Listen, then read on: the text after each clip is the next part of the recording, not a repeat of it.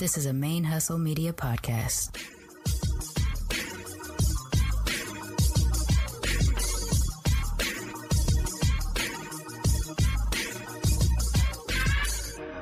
Hello and welcome to the show. My name is Jackie O and you're listening to Militantly Mixed. Yo, this is Rashani from the Single Simulcast. And when I'm not making you laugh or making up parody songs, I'm kicking back, listening to Militantly Mixed. Main Hustle Media podcasts are recorded on the ancestral lands of the Chumash, Tongva, Hohokam, and Yucateco Maya people, and we wish to pay our respects to the people of those nations, both past and present.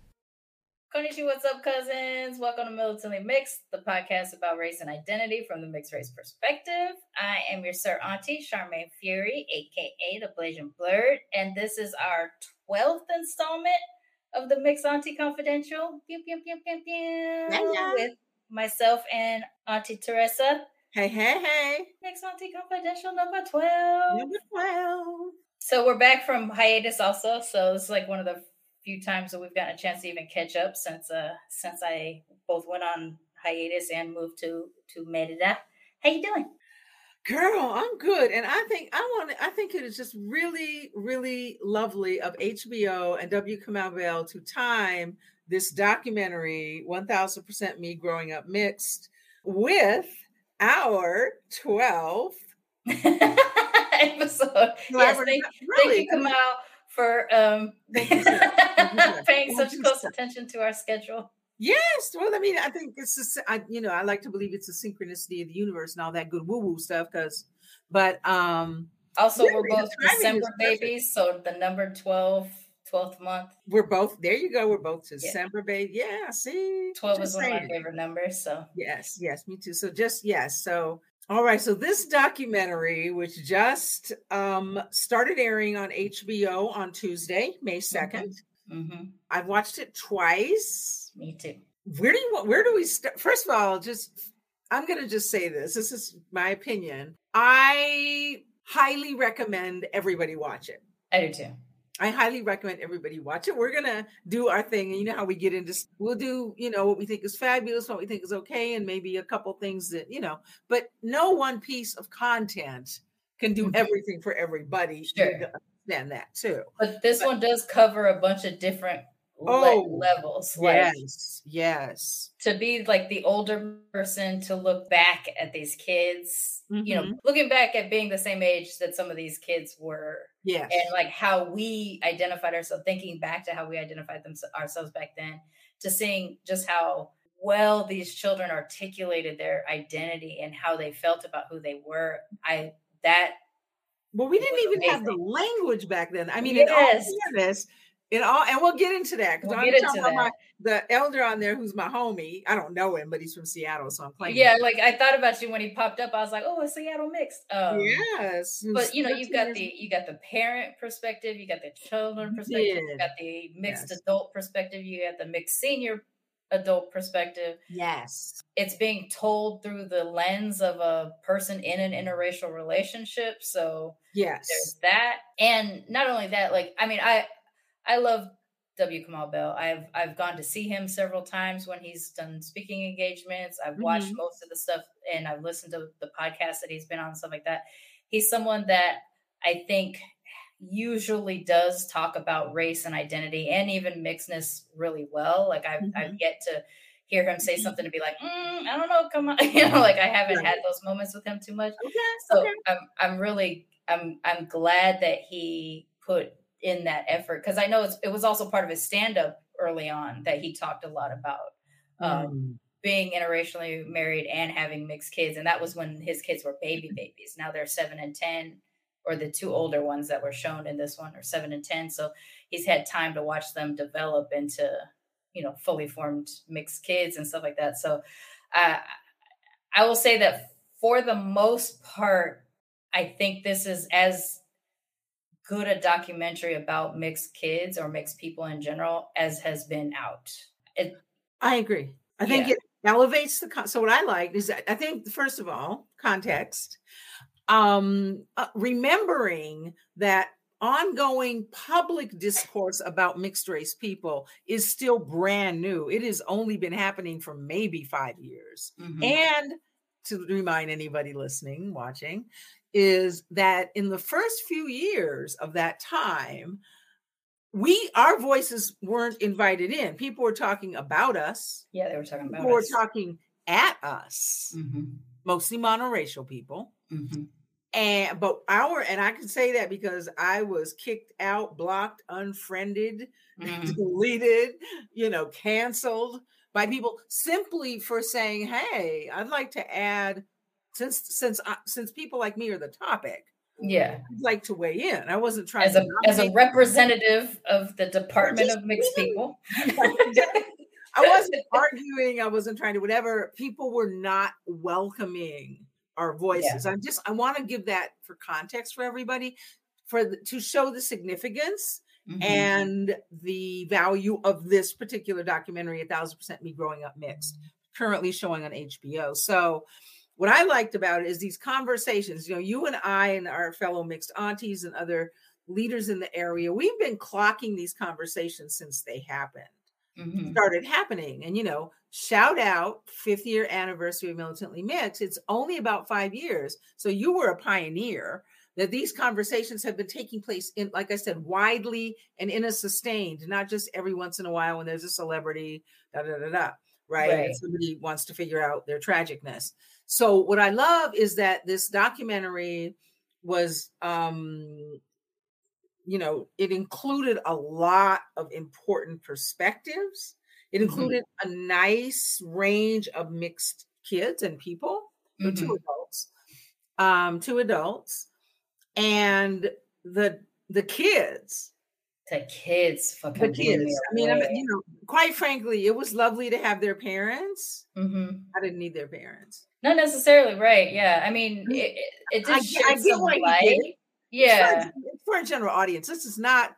He didn't make it for us mixed people, so it's for a general audience. So, and the parents were interesting because, of course, I saw for me there were some pink flags and red flags or orange flags with some of the things some of the parents said, but I'm like, but that also is real. But that's also a reality. Like that's a reality of things, and so you hope that people can catch those moments and be like, see how it's like to have a monoracial parent kind of not get it right, Right. Well, the older kids, the older siblings, there were a couple families where the older siblings came in and made that real clear. So, okay, so let's see. How do we jump in? I do also want to highlight that all the families that were portrayed were Bay Area mixed families. Area mixed. Can I add something to that? California. For the Bay Area, California mixed. And we know as West Coasties who grew up on the West Coast, and I think this is important for folks to hear, outside of potentially Minneapolis, and I spent time there as a kid, that's where my parents were from,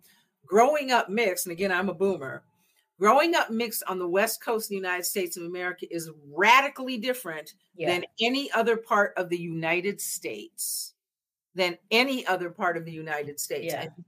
It's because swirling and being mixed are, again, even back to the 1950s when I was born, are normative and are so ingrained in the cultures that you are in general. Now, maybe if you're in a specific community that's not very diverse, whatever, but in general, you're not going to be othered. Nobody's tripping over the fact that you exist. Yeah. Okay. Usually. And it's not that the binary is not present. It's very much present, but it's not always quite as rigid, seen or enforced on the West Coast. And the other thing I wanted to add, so thank you for pointing that out, Charmaine, is in today's world, 2023, I'm just going to say it because it's occurred to me several times, that you have incredibly conscious, as you said, articulate, smart children, that anybody, for the most part, living in a home in the San Francisco Bay Area of California these days is a wealthy person. Yeah, you're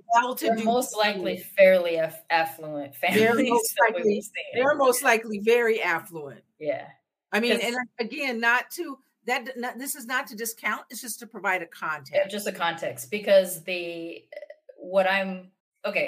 grew up West Coast. I'm a hood kid. I did grow up around a lot of mixed people. And what I found early on in my militantly mixed days was that I was unique in the people that I was talking to because I did grow up in mixed community. It was more available to me, both as a West Coaster and as a military kid and as a kid with 2 biracial parents. So I had multiple layers of mixedness informing the way I developed and was able to articulate my identity at that age, even though I was a hood kid, a poor kid, whatever.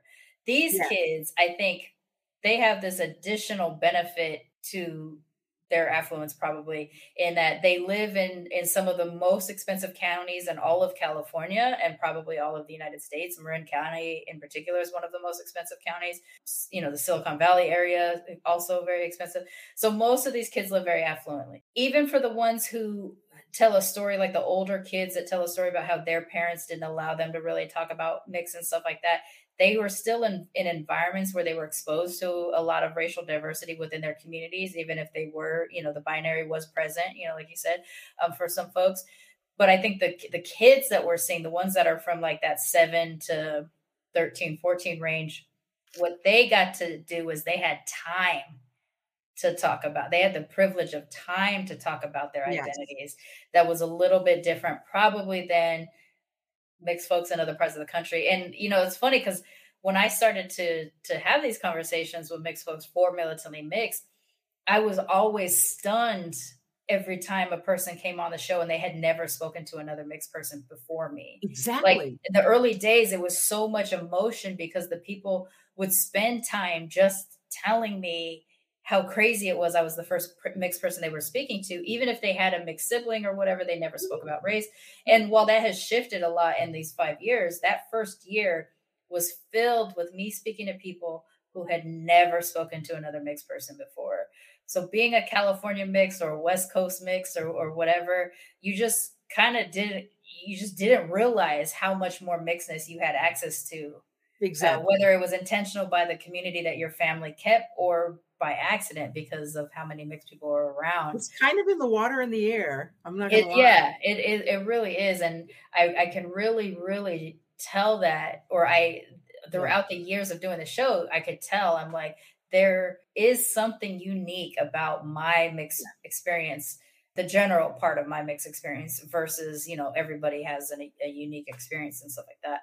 So when I see these kids, I know you and I were messaging and you were like a mini Charmaine. And I was like, there was like 3 mini Charmaines in some moments. There was one in particular.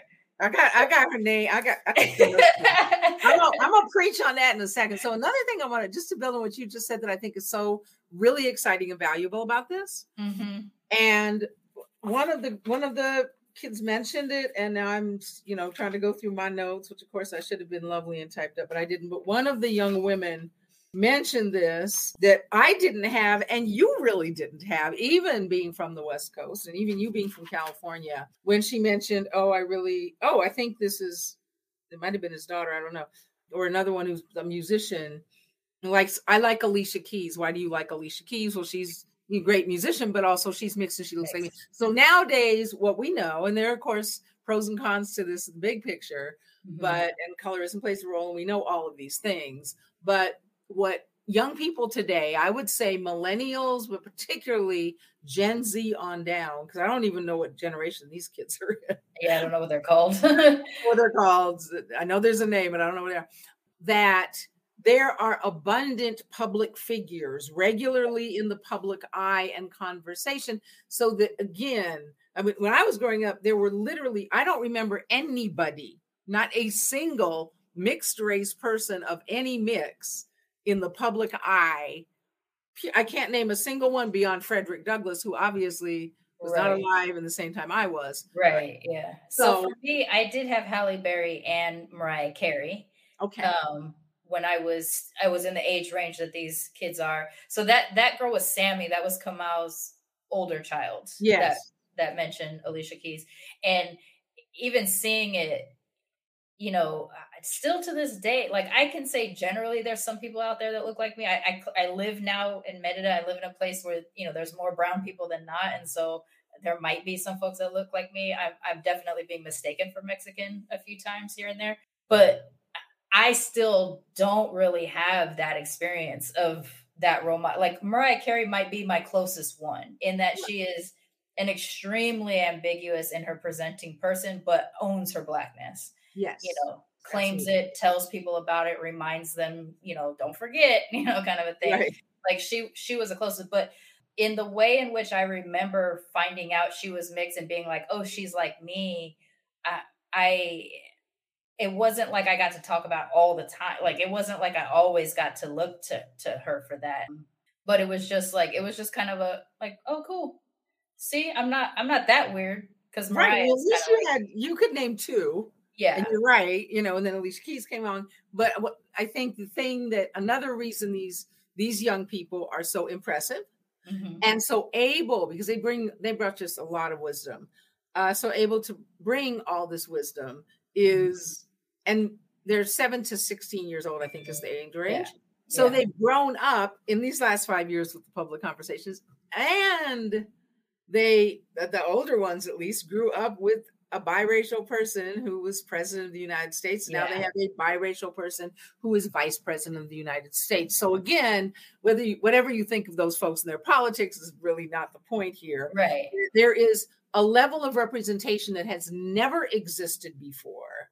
So that even when people want to question them, and you can tell again that none of these young people, I'm sure they interviewed more than they used, but none of these young people seemed the least bit uncomfortable. They were all militantly mixed. They really were. Like, they were all the ones they chose. I'm sure they interviewed some they didn't choose, but because they did a cutaway where they showed like some of the interviews didn't go well, and there's like a kid flipped over the chair and stuff like that. So I'm sure they got way more people than they actually. Oh yeah, for documentaries, absolutely. But I loved that. I loved that. So 1,000% me, that was, I think, the cute little Black Capino boy, Miles. Yes. Yeah, Miles said that. And honestly, the 1,000% thing came up a couple of times because I don't remember. I think it might have been Greg, which was the uncle of.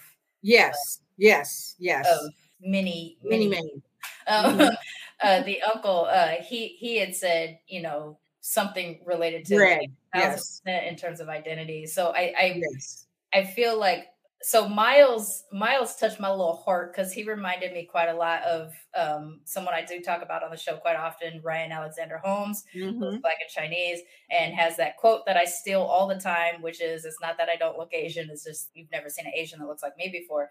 He often will post something that'll say, I'm 100% Black, I'm 100% Asian. Yes. You know, that's much more popular nowadays. Yeah. And Miles said, I'm 100% Black, 100% Filipino. And 1,000% a person, which is what I thought was like, sir. Yeah. So all the T-shirts that came out of these kids' mouths. You know what I'm saying? Like, I was literally just jotting down things.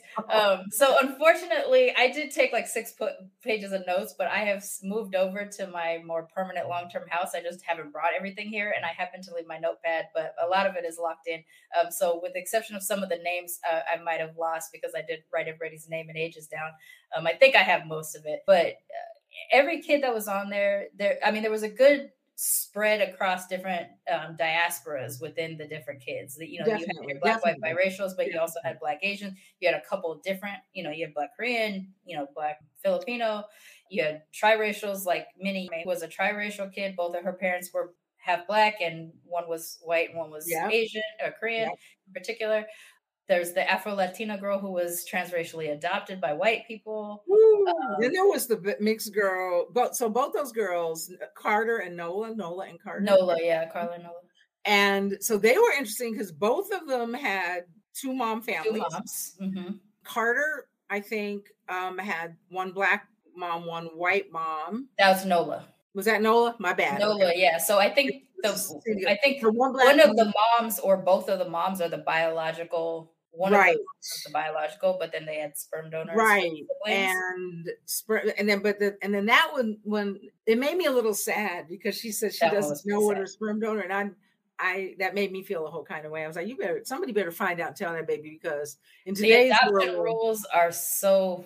Oh, well, that was sperm donor and adoption, but they're loosening because more and more people now have access to Ancestry.com DNA tests. My thing is, there ain't no point in keeping stuff secret anymore because But anyway, that made me feel a kind of way, because what you have, and maybe we do something about this in the future, is mixed people who are, I'm going to write down, who are brought up with a chunk of their identity that they don't have access to, that they don't have information about, right? Mixed missingness or something, we'll call it. You know what I mean? So that's another story for another time. But that was included. So I liked the range of inclusion as well. I really like the couple. The husband was from an African country, which of course I wrote down. Yeah. And the mother is Punjabi from state of Georgia. But the mother and the father is African, Black African. Mm-hmm. And so the mother, as their father said, was really pushing the consciousness and the Black American, because he didn't really know anything about that. I also like that they named their daughters with the last name of one parent and the other daughter the last name of the other. I dug it. I really dug it. But that little girl, Samaya, was so fucking cute, because she... Oh, yes. Like, she's 7, so or even maybe... Yeah, I think she was 7. She's quite young. But she was like, I am a mix of Black, Asian, and all of my favorite animals. And so she's like, all dogs except for llama. So she's like llama, corgi, husky. And she she just... And then at one point she just and I'm so glad they kept this in, because this is what it is like to talk about mixedness sometimes, is she just looks up and she's like, I'm having a dance party in my head right now, and I'm doing the Running Man and the floss, and that's what it is like sometimes to try to communicate what it's like to be mixed to people that aren't mixed, or who already have preconceived notions of what they expect us to be like. And mind you, she's 7, so obviously there's also 7-year-old brain going on in there too. But that's but it just related so well to me for what it's like sometimes to have these conversations. But even at that age, she seemed like she could get her point across about, like, she understands where her father comes from. She understands where her mother comes from. They clearly have a community that is what looked kind of like Indian and African together. They were at the drums, they were dancing and stuff like that. So another thing I really loved about it, to build on what you just said, and this is something that I'm real big on pushing to parents of mixed kids, all mixed kids, right? Is, what is the most important thing parents can give them, right?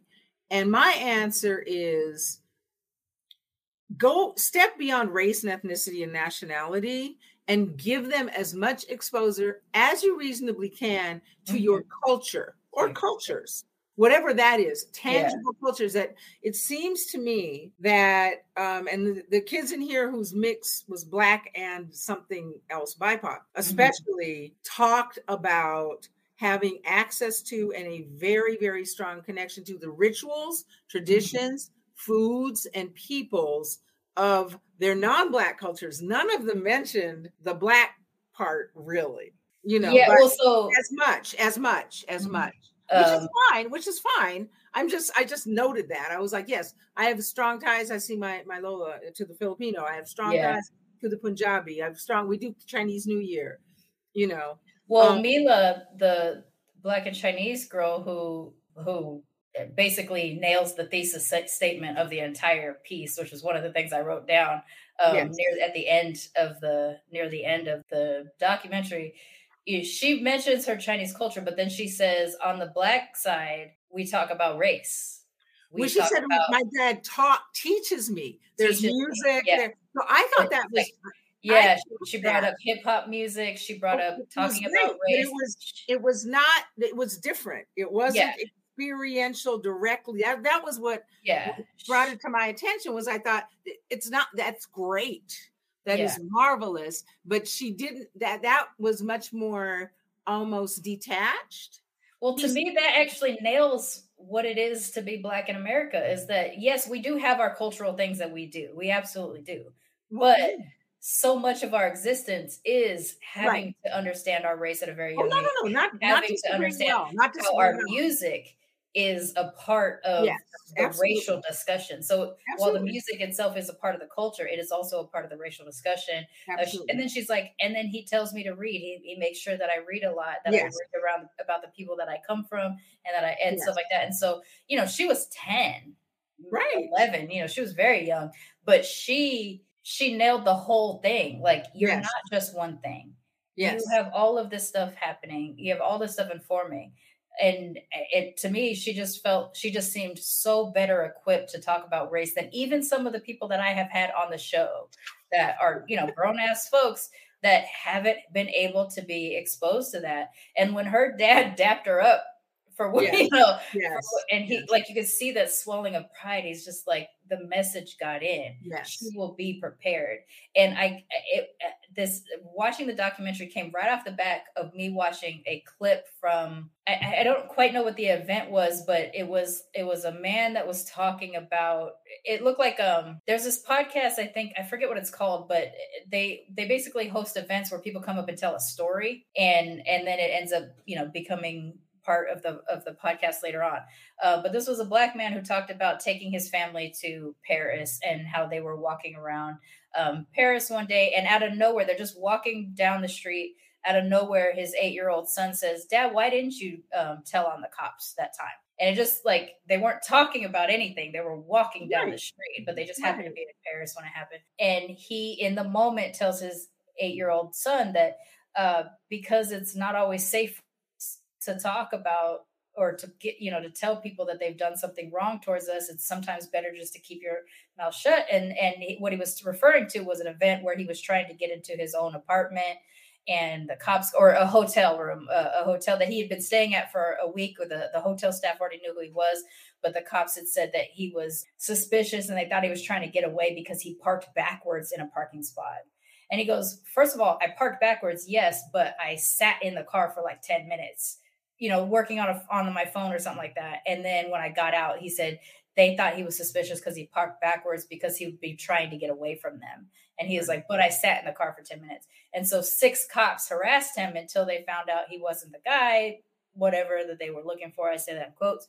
And it's not so much later when he has another incident that happened in Paris where he's going to go pick up a rental car. And he's waiting, you know, he's queuing up for the rental car, and there is a white family, and the bag is opened where you can see his passport. And so at first he thinks, "I'm not going to say anything because I don't want to draw attention to me as a Black man." But then the guy had a baby in his arm and he felt bad. So he just says to the guy, "Your bag is open and I can see your passports." And so the guy is like, "Oh, thank you." And he tries to zip it up, but because he's got the baby in his arm and his wife has a kid or something like that, he says, he, against his better judgment, he says, "I'll go ahead and close it for you." And so he like makes a show of like closing it, walking away with his hands. But then the wife leans over to the man and whispers something, and then he rearranges himself so that his bag can be closer and things like that. And then, you know, the Black man gets uncomfortable and scared, and he talks about just like, "Oh, great. If anything goes crazy, now they're going to say that I stole it, even though I made an effort to show I didn't have anything when I walked away," and stuff like that. And in that moment, he thought about the little boy that the father was holding. And he's like, did that little boy just learn he was white today? And, you know, that there was something different about me as a Black man and him. Like, was that a critical moment of a life lesson that's going to embed in that white child for later on down the road when he's probably going to treat a Black man the way his parents treated me? And in that moment, he thought about the critical moment of telling his son, "It's better to keep quiet." Mm-hmm. And so he thought he robbed his son in that moment of more information. You know, basically just said, your voice, he basically felt like in that moment, he told his son, "Your voice is never important." And he needed to undo that and correct it and say, "Your voice is important. We just have to be cautious." So he needed to find a better way to teach his son that. So I had just seen that clip, and then I had seen the documentary. So seeing those two things side by side, the difference of a father that empowers your child to talk about, like, "I'm going to give you these tools. Yes. You're going to be out in the world, and I'm not always going to be able to be there in your moment. But in that moment, that father looked like I gave her enough tools it's not always going to be easy, but she has a place to start to talk about I think you're absolutely right. I think that again, looking at the demographics of who ended up in the documentary, what you're seeing is some very responsible parenting overall. Overall, there were a couple there's a few moments. There were a couple of white parents who admittedly were like, "Hey, I'm clueless," But I mean, that's fine too, because that's even the fact that the white parents could admit to the cluelessness of it. Well, I mean, it was a good place to start, because I've seen plenty of parents not be able to do that. They have nothing to lose by it. But anyway, they're not at risk of losing anything. But I'm with you. But it's more like that you saw.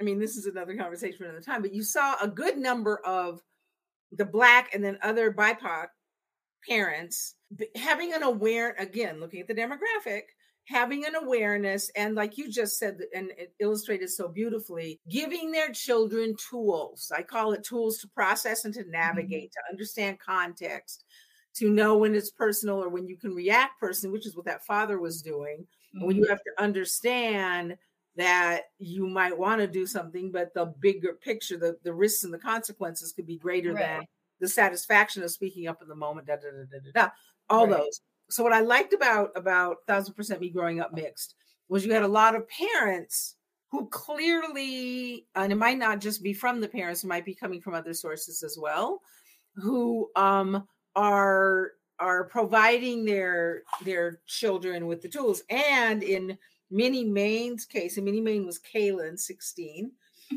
her uncle Greg. Yeah. Her uncle Greg, my favorite person, it looked like he's the one. Yeah. She said, this is my person. This is who I can talk to. So a message about parenting in general. And I knew this as a parent. I experienced it growing up with a single mom, is having parents who understand and access the wisdom of the village. It really does take a village, not in the stereotypical sense or the superficial sense, but especially for teenagers. And she is a teenager. You always need to have trusted, responsible, nurturing adults who aren't the parent around. Yeah. And I had that. Yeah. With me too, with whom your kids can discuss difficult things, because sometimes when you're mixed, let's talk about this. Sometimes when you're mixed, these topics are too charged to process with your parents. Yeah, like my Black father had a hard resistance to talking about race kindly. He was a Black man who favored non-Black people. Mine too. My father was very anti-Black. Yeah, and it was very difficult to get into it sometimes with him. I had my Aunt Joyce. My Aunt Joyce is my mother's baby sister. She's the one who took over responsibility of me after I was 15, and I had left my father, went to my mother, but my mother's boyfriend was a risk to me. So I went to my aunt, and my aunt let me have the hard conversations with her. And she shaped me into the person that I am. And later in life, our relationship went downhill and we no longer speak, fundamentally, I am not the person that I am or healthy about certain aspects of my identity, if not for her. And the conversation she let me have. So I did see a lot of parallels when I saw, Uncle Greg being there. And even one of the notes where she's saying, he's my person, he listens. She's like, he's such a good listener. And then she says, see, look, he's looking at me while I'm talking. And that, I'm sure that was super intentional to leave in, but it was so special to me. Yes. So special to me to note that he looked at her while she's speaking.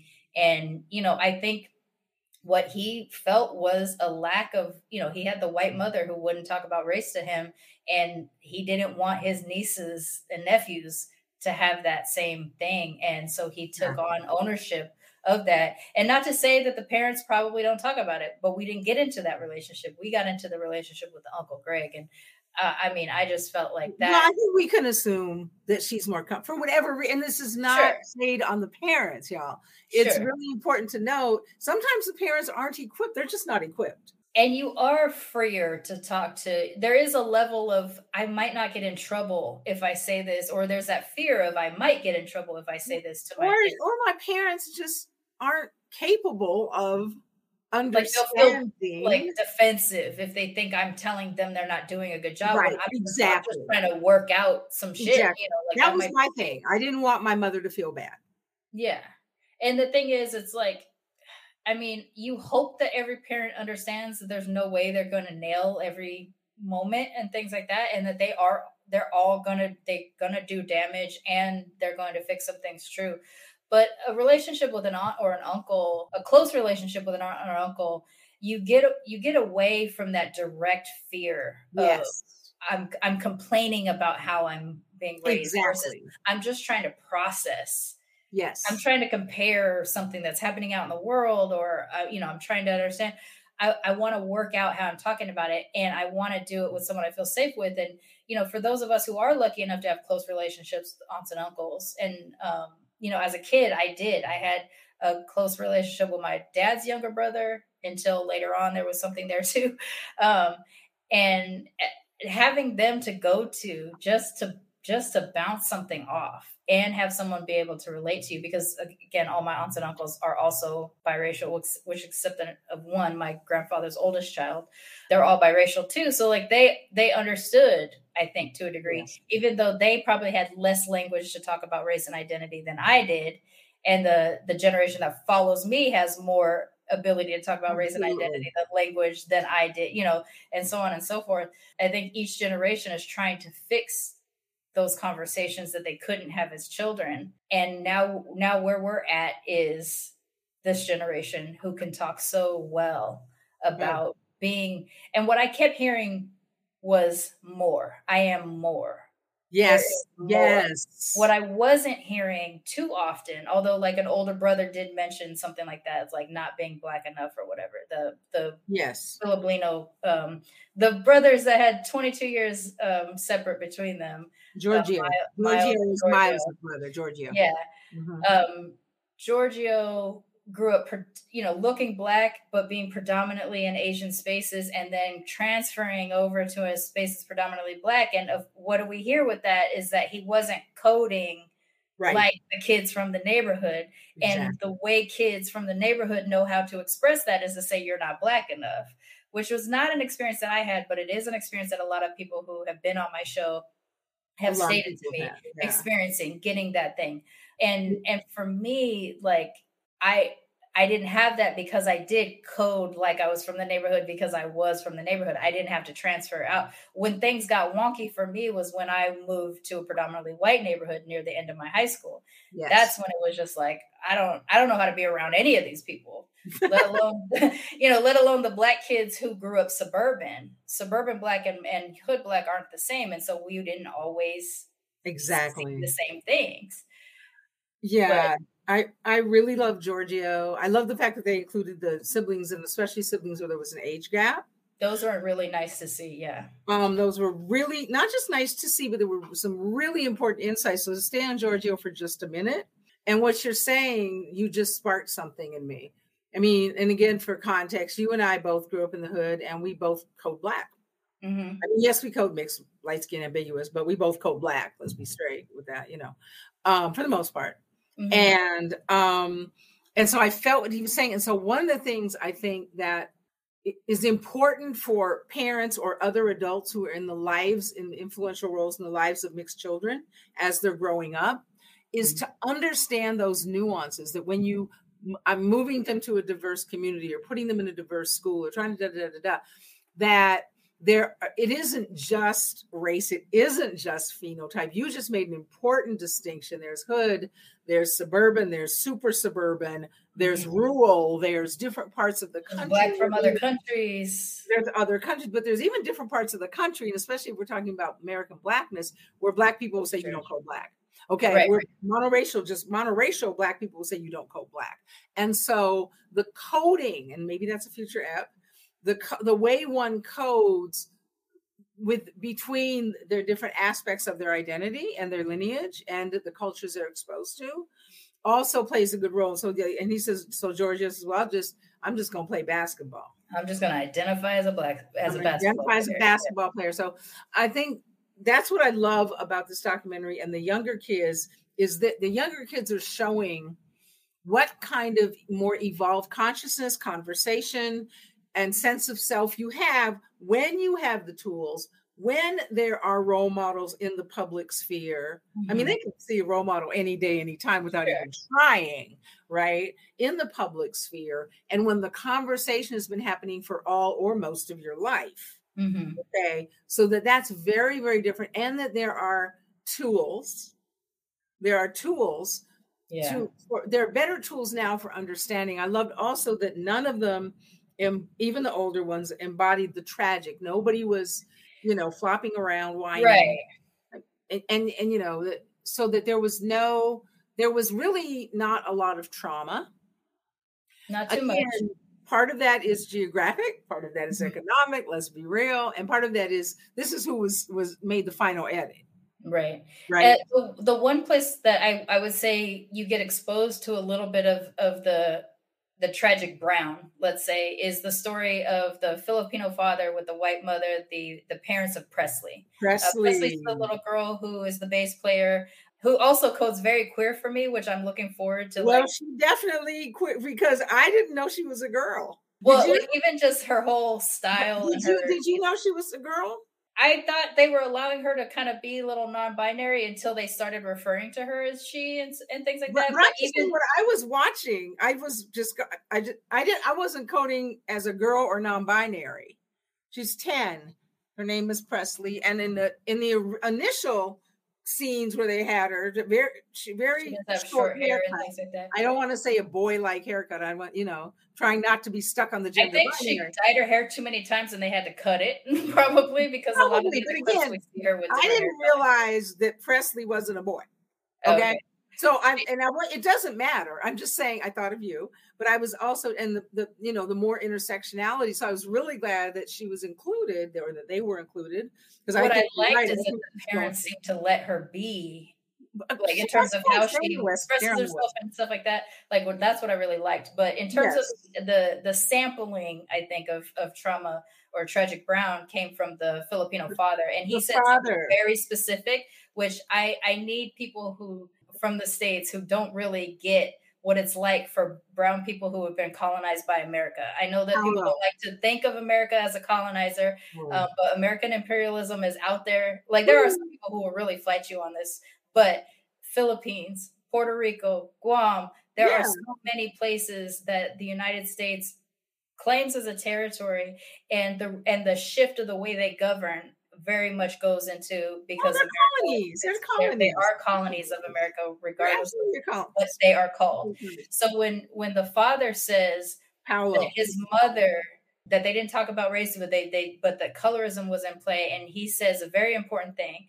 My mother had a strong colonial mindset. Yep. And for that, that goes in the place of make sure you're light skinned so that you look more white, so that white people will not stay out of the sun. Stay out of the sun. Like this is stuff that even happens with my Japanese side, not being darker, because Japanese tend to be lighter Asians than other, even East Asians in some cases, staying out of the sun, but also valuing whiteness. Yes. Like that was the quiet part that was stated in that sentence. Oh, that was there. Colonial mindset, right? Like when he says that, he's talking about he intentionally didn't engage with other Filipinos in America when he got here because he was upholding what he was being taught at home, which was the colonial mindset. Absolutely. And he didn't want to be seen as too Asian. And he even said he had the fear when Presley's features started to develop of whether or not she was going to present too Asian.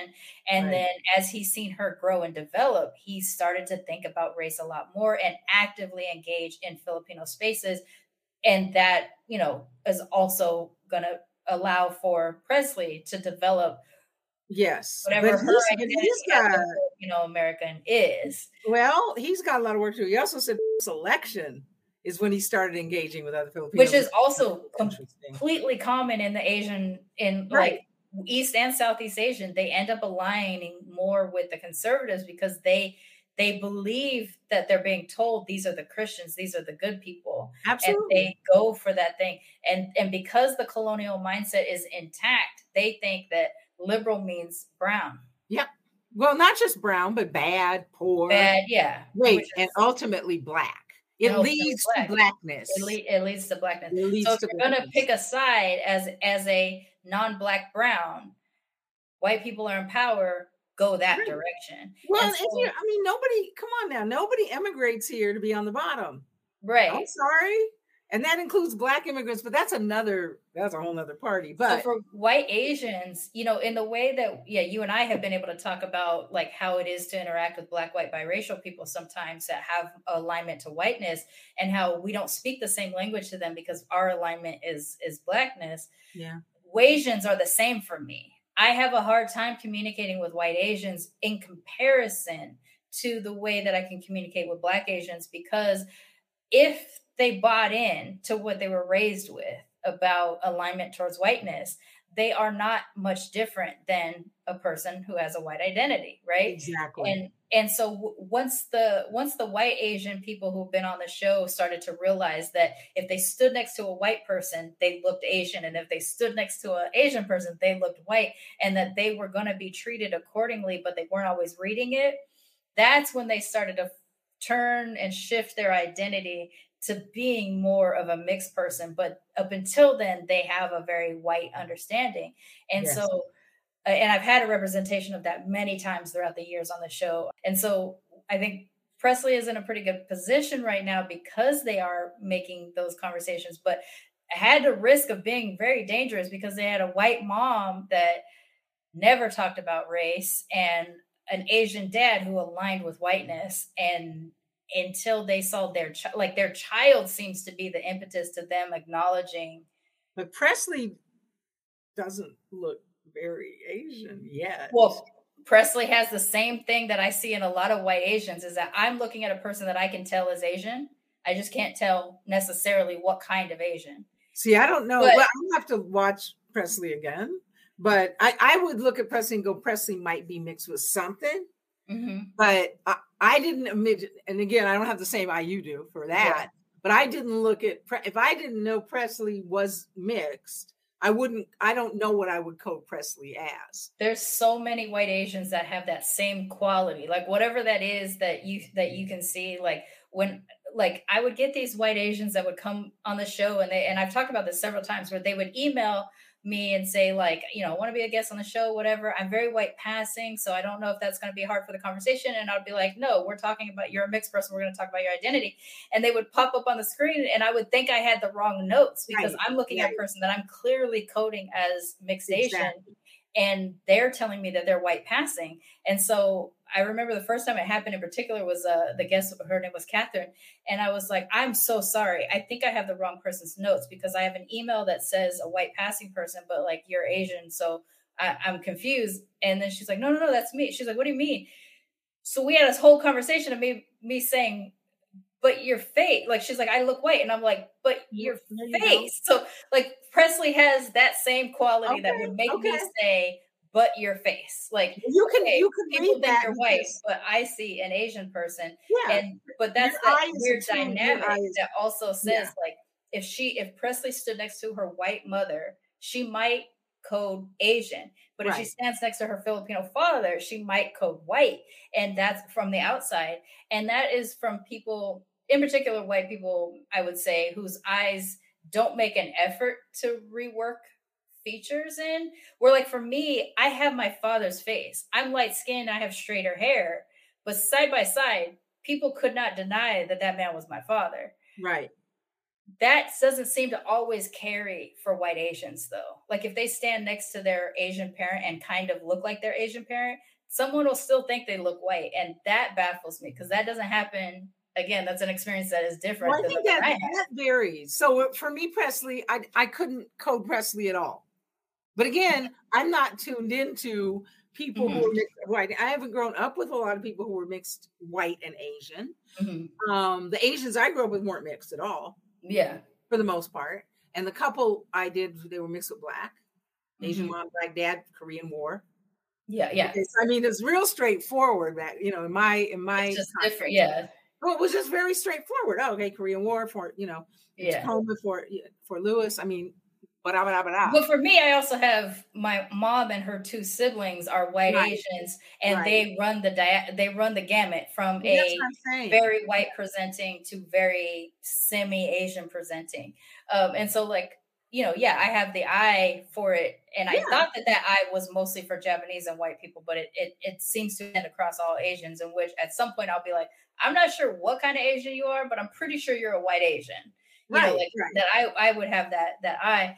But Presley, I'm glad that they're allowing Presley to express and however she wishes to, because she was in danger having that combination of parent who was not originally intentional about allowing her to identify with both cultures and stuff like that. Like she ran the risk of probably being white aligned and othered painfully at some point, and not having the tools to deal with it. But now that her father is engaging in Filipino spaces and allowing them to participate, I think she'll get some tools. Yeah, hopefully more. And if she doesn't, the good news about being in the Bay Area in a general way is that she doesn't get it from dad, and no shade on dad. Yeah. Then she has a higher likelihood when your child is around a lot of other, even if it's not their same mixed, then they're more likely to have access to language and tools and concepts that can help them navigate their identity, even if those things don't come directly from their parents, right? Because even like Kamau showed that like they are very intentional about having a lot of mixed friends. Like they have a lot of mixed family. They have a lot of mixed friends, right? And again, you can do that in a few parts of this country. Do that in some parts of the world. Of this country, in a few parts of this country. Yeah. Not very many. But and again, then if you can afford to live in those places, then that can be a great thing, right? Yeah. But yes, very intentional. And like you said, and then there's mixed people in his family, within his family, which is also not unusual nowadays. So, do you want to talk a little bit on the grandmothers section? Because both of them were monoracial from the older generation of like living in segregation. Which was interesting because, the grandmother living in growing up in segregated South, and then the California Italian Portuguese grandmother, which had no exposure to anybody other than Italians and Portuguese. And like she said, and quite understandably, in her context, it was, are you Catholic or not? Yeah, we've seen that story play out in Italian mafia movies and all kinds of things. Like we get the idea of like a Catholic wouldn't want to marry outside. Right. So that's what kind of forms the identity in the culture. So that's one thing I loved, is that in a short documentary, it didn't go on too long. It could have easily been a limited series, but that they touched on, but not just superficially. So I want a really great job of touching on so many of these aspects of mixedness. And again, from 3 different generations. There was one omission for me. Okay. And I mean, this comes from y'all. First of all, this comes from my place of bias. I try to own my bias. We try to be intentional about and honest. No, I try to own my biases. First of all, there's no such thing as a bias-free person. It's not possible. Right. So I try to be aware of and own mine. And when I'm speaking through that lens, then I try to frame it so people understand I'm owning this. Yeah. There were no Black women other than his mom. That is true. Now you can't, sorry. It's just the older sister. Well, but she didn't get to speak at all. Well, she wasn't, that wasn't, no. There were no Black women who were parents of mixed children. Yeah. That 22-year-old young woman was not a parent. Yeah. There were no Black women in the mixed couples. Now, that's interesting. I am not surprised. Not surprised. Because of the dynamic of the Black men who tend to swirl. But it did jump out at me. So that's interesting. So last week, my guest was Maris Litica, who is a filmmaker and documentarian and the founder of the Blended Future Project. Maris has a Black mother and a white Latvian father. And I'm curious to see so the way the Blended Project is coming out is more like kind of chunks of smaller stories that'll be a longer, project over time. And whether or not that ends up being like a feature documentary comprised of all these things, or they're releasing in small doses here and there, I'll be curious to see from a man with that lens of, I have a Black mother and a white father, how the documentaries might read differently from each other. And because this one's helmed by a mixed person. So my and the person is mixed too. So there is that also. So I have an ongoing bias, and it doesn't keep me from consuming or appreciating or valuing content. Mm-hmm. And again, speaking from my bias, y'all, is I feel a kind of way whenever I see any content about mixedness that is created or led by the monoracial parent of mixed. Yes, I'm not going to lie. I'm not saying it shouldn't happen. And I understand where we are in the evolution of public mixedness in the United States, why it's that way. Kamau Bell's already a star. Taye Diggs, already. Sure. Okay, I get it. These people already have platforms. Mm-hmm. And so, I know all the reasons, but I tend to be a little bit apprehensive. Mm-hmm. So I want to give Bell, I don't know who his editor was, but he's the director. I want to give him credit, because often, and this isn't a slam on the parents, it's just something that if any parents are listening, I'd love them to be aware of. Mm-hmm. When the parents do this, I'm doing a so-and-so about mixed people. I'm like, how long you been mixed, boo-boo? I'm like, sorry. And how long even when their kids aren't grown. Yeah. I'm like, because you don't really know enough about the story. But again, that's my bias, y'all. That is my bias. I'm not saying it devalues anything. That's the lens I'm looking through. Right. So I do want to give him credit. I do too. For this, because I think, again, this is a wonderful documentary. I completely, unreservedly recommend it. As long as people keep the context in mind. And I think that the important thing when you're talking about, and I would love to see the blended future. Can we see that? Well, there is a section of it is available on blendedfutureproject.com, and it is a Spanish speaking. I actually don't know the country of origin, but a Spanish speaking man and a white woman. So in this case, what's available is about the interracial relationship itself. Oh, it's about the parents. Okay. So it's so not that they don't. I don't believe they have children yet, but so what is available there, and what he was saying is that as he builds the stories, as he continues to interview more people, that's when you'll see like the smaller chunks of what will be the greater project. And I think in his particular cases, he was focusing on the interracial couples. So that's a flip of it. So Kamau is a monoracial person in an interracial relationship telling a documentary about this. Okay. Maris is a mixed product of two interracial parents who are interviewing people of interracial. Interesting. But I was going to say about Maris's work is, I'm happy because I really am looking forward to the content like Militantly Mixed, like Mixed Auntie, and all the other things that are out there that are created by us from our perspectives. Because still, and I also want to say in the final edit, the other thing I worry about when the monoracial parents are helming and creating and directing the projects is it's real easy and it's unconscious. But it's real easy for the unconscious, what I call romanticizing, fetishizing. Yeah. To slip in. It's a little too easy for that to slip in, right? Yeah. That's why when I started and I said this was as good of a documentary about mixed people as I think can exist, if not created by mixed people, because it was fewer of those moments that make me cringe coming from a monoracial person. Yes. I feel like he seemed to ask good enough questions to pull out from the kids. Yes. Or the kids were just prepared to talk that allowed them to talk unimpeded. I think, for the most part.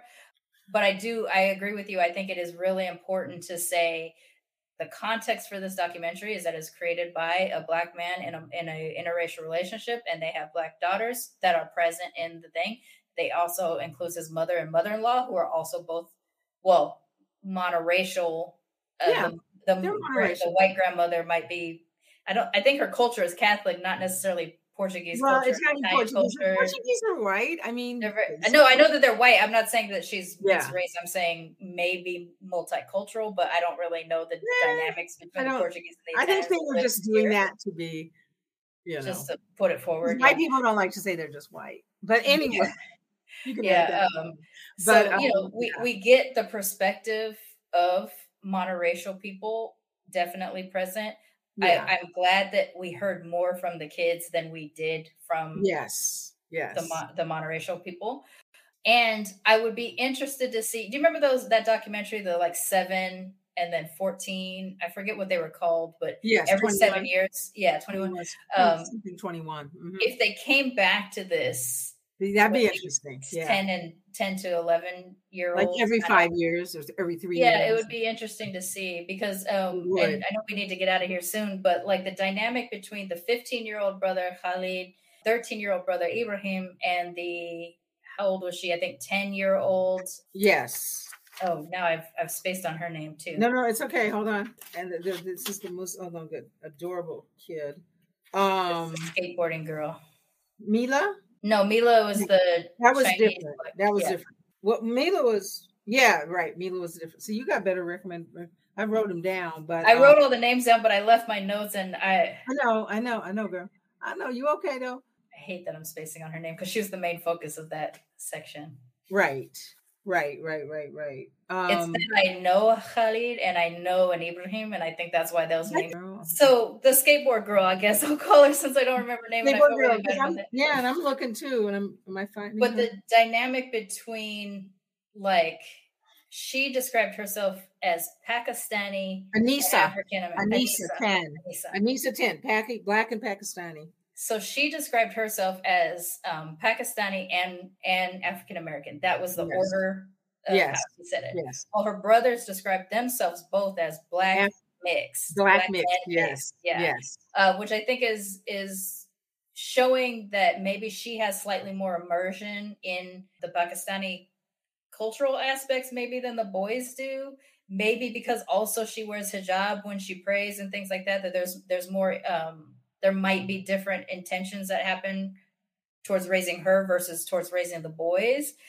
And the fact that the boys they're all in American schools and the boys are going to engage, they're going to be seen, they're going to be treated as Black boys. Absolutely. And can we also remind people that siblings often identify differently, including using different terminologies. Yeah. So I was actually surprised that the two boys identified similarly, except that the middle brother did say that he was impressed by his older brother. So maybe there's some mirroring going on there. Whereas my brother and me are 5 years apart. We identify completely differently. And also the way we engaged in culture was completely different. So he and I are not the same, despite the fact that we have the same ethnic makeup. Exactly. And hierarchically, my access to Blackness, even though we grew up in the same house, I did have more access to Blackness than my brother did, so there is that, so to see the three kids, I really liked seeing siblings that did identify differently, because while it was just kind of a blip in the documentary, it is so fucking common. And the amount of times I've talked to somebody on Militantly Mixed about if they're aware of how their siblings identify versus them. And in one case, I did have a pair of sisters on an episode and they did identify differently, but they were starting to identify similarly as they lived together as adults. It's interesting it's a thing that I don't imagine a lot of monoracial people anticipate, because what they don't probably see in their multiple children is how those kids identify differently when they're not thinking about race as a thing. Right. And it might be the same, like the same tools might be happening in what would make one child identify as a basketball player and one child to identify as a Black basketball player. There might be things like that. There's so many factors that go into how we identify. Yeah. That and the other thing with Anisa and her brothers, Khalil and Ibrahim, is like you said. And there's no way to know. The other thing is when you think about a show like this, okay. And I can say this as a person who's been in media all my life and also as a mom whose kids are now grown, but the younger kids especially, whatever we ended up seeing is 1/100th of what was shot. I would love to see what's on the cutting room. Approximately. The other thing to know is, and I don't mean this, this is not to denigrate or anything. This is just a behind the scenes reality. These kids there was coaching.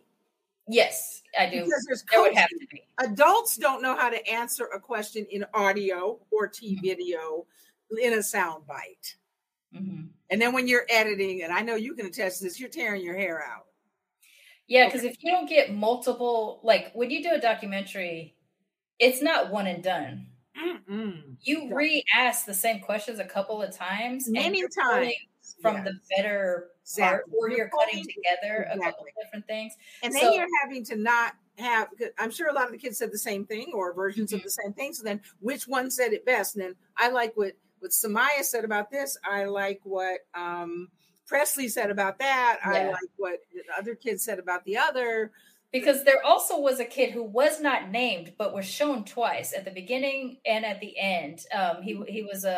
I think he was a mixed Asian and white boy. I think he described himself as Asian and American or something like that. They didn't give his name. They didn't give him a name. He wasn't named in the big letters like the other kids were. But at the beginning, he basically just shared what his mix was. And at the end, Kamau says, "Did I do a good job?" Right. Yes, you did a good job. Yes. You asked the right questions. You picked the right kid. You know, things like that. And that felt like a weird thing to plug in. That was weird from that child.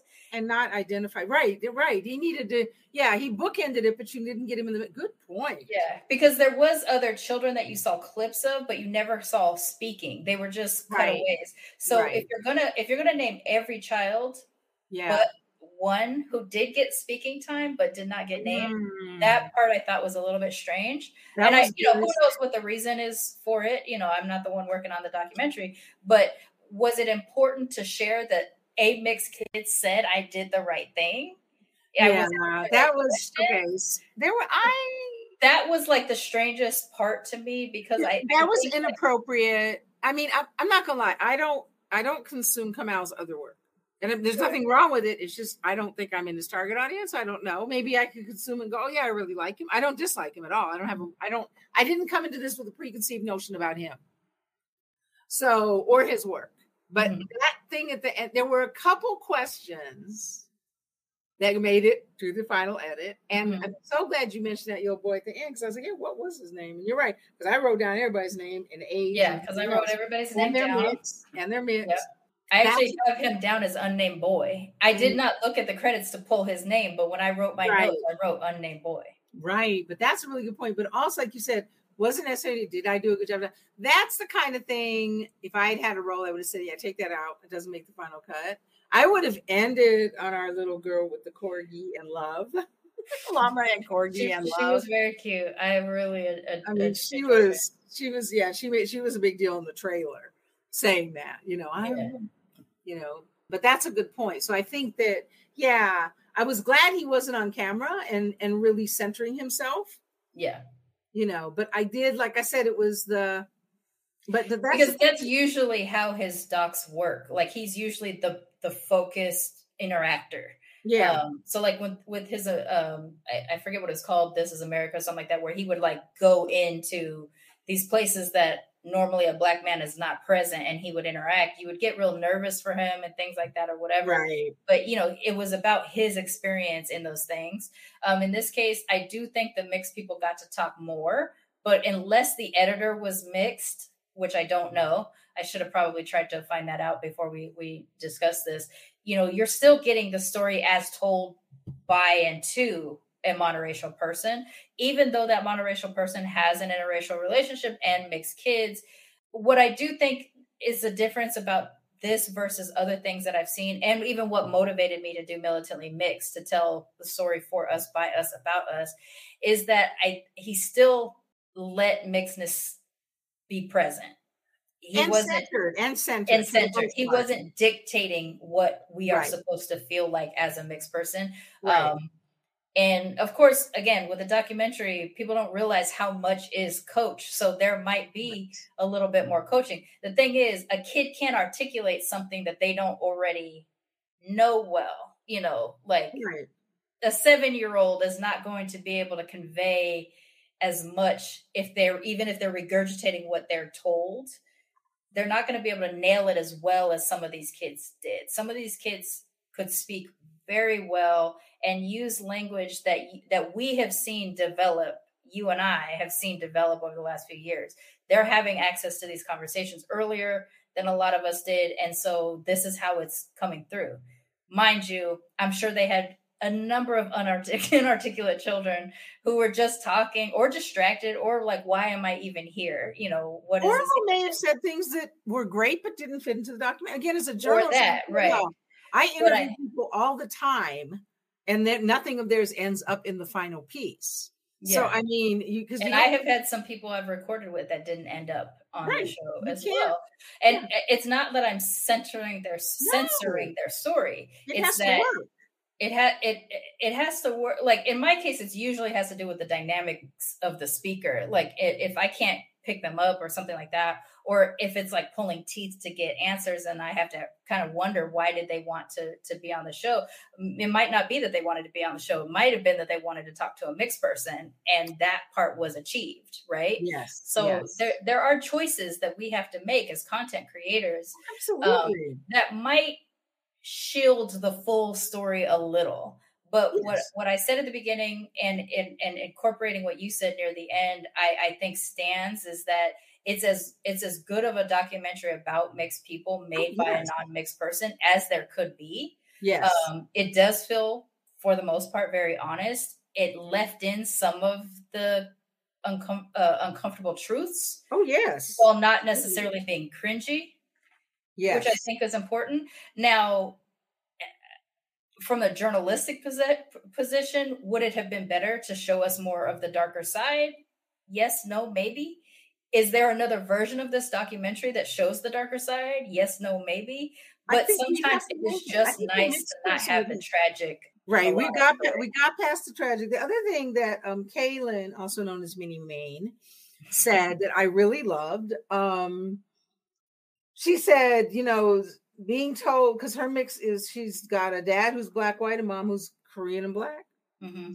And one of the cringy moments, but really honest, and I appreciated it, was when, and she apologized to her mom. Yes, sorry, Mom, don't be mad. Mom, don't be mad. And then Kamau came in, but hold on, we'll do this. This is how her black Korean mom, when she was transferring to a new school, had her check white and Asian. Mm-hmm. Because black might be a problem. And then Kamau Harris literally had to come in and say, now a word, whatever the mom's name is definitely proud of being black. And I'm like, no, she ain't. But anyway, and I don't care. That woman isn't important to me, even though she's mixed. Right. But I'm like, Kamau, really, you didn't need to do that because that actually called more attention to it. Yeah, that did give you a kind of like all lives matter moment there. Yeah. And that being said, I also think that is a thing for some people. Like there are some, in the same way that the story I told earlier about the black man who tells his son to keep quiet without giving more context, there's probably a version of that with that mother, but we're not going to know that because we didn't get that story. We didn't get that story. So I thought him popping in to defend her blackness, like she was like, she threatened him. But anyway, something was that because these are children. The parents do have to sign off on the presence and they have to sign off before, then they have to see what the kids say, and then they got to see. So everything, y'all. There are, but an HBO, there are boatloads of lawyers and everything. Yeah, and like hurt feelings can sometimes blind a person from what the greater importance of why that is told.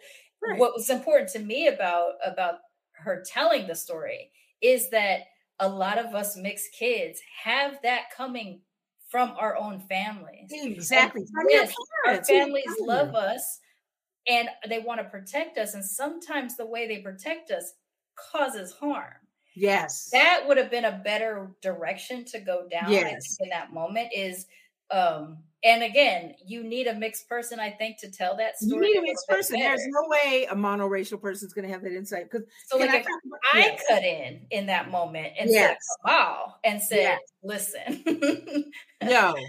no shade to the moms, but this is another. This happens in our families. We are literally told by members of our families who love us, but they might not love the people we're mixed with out in the world. Or they and might not love aspects of our mixness, whether it's or they might not love it. And there are things that like harm gets caused by people that we love and who love us. And you got a half black mama. You got a half black mama who told you to not check black.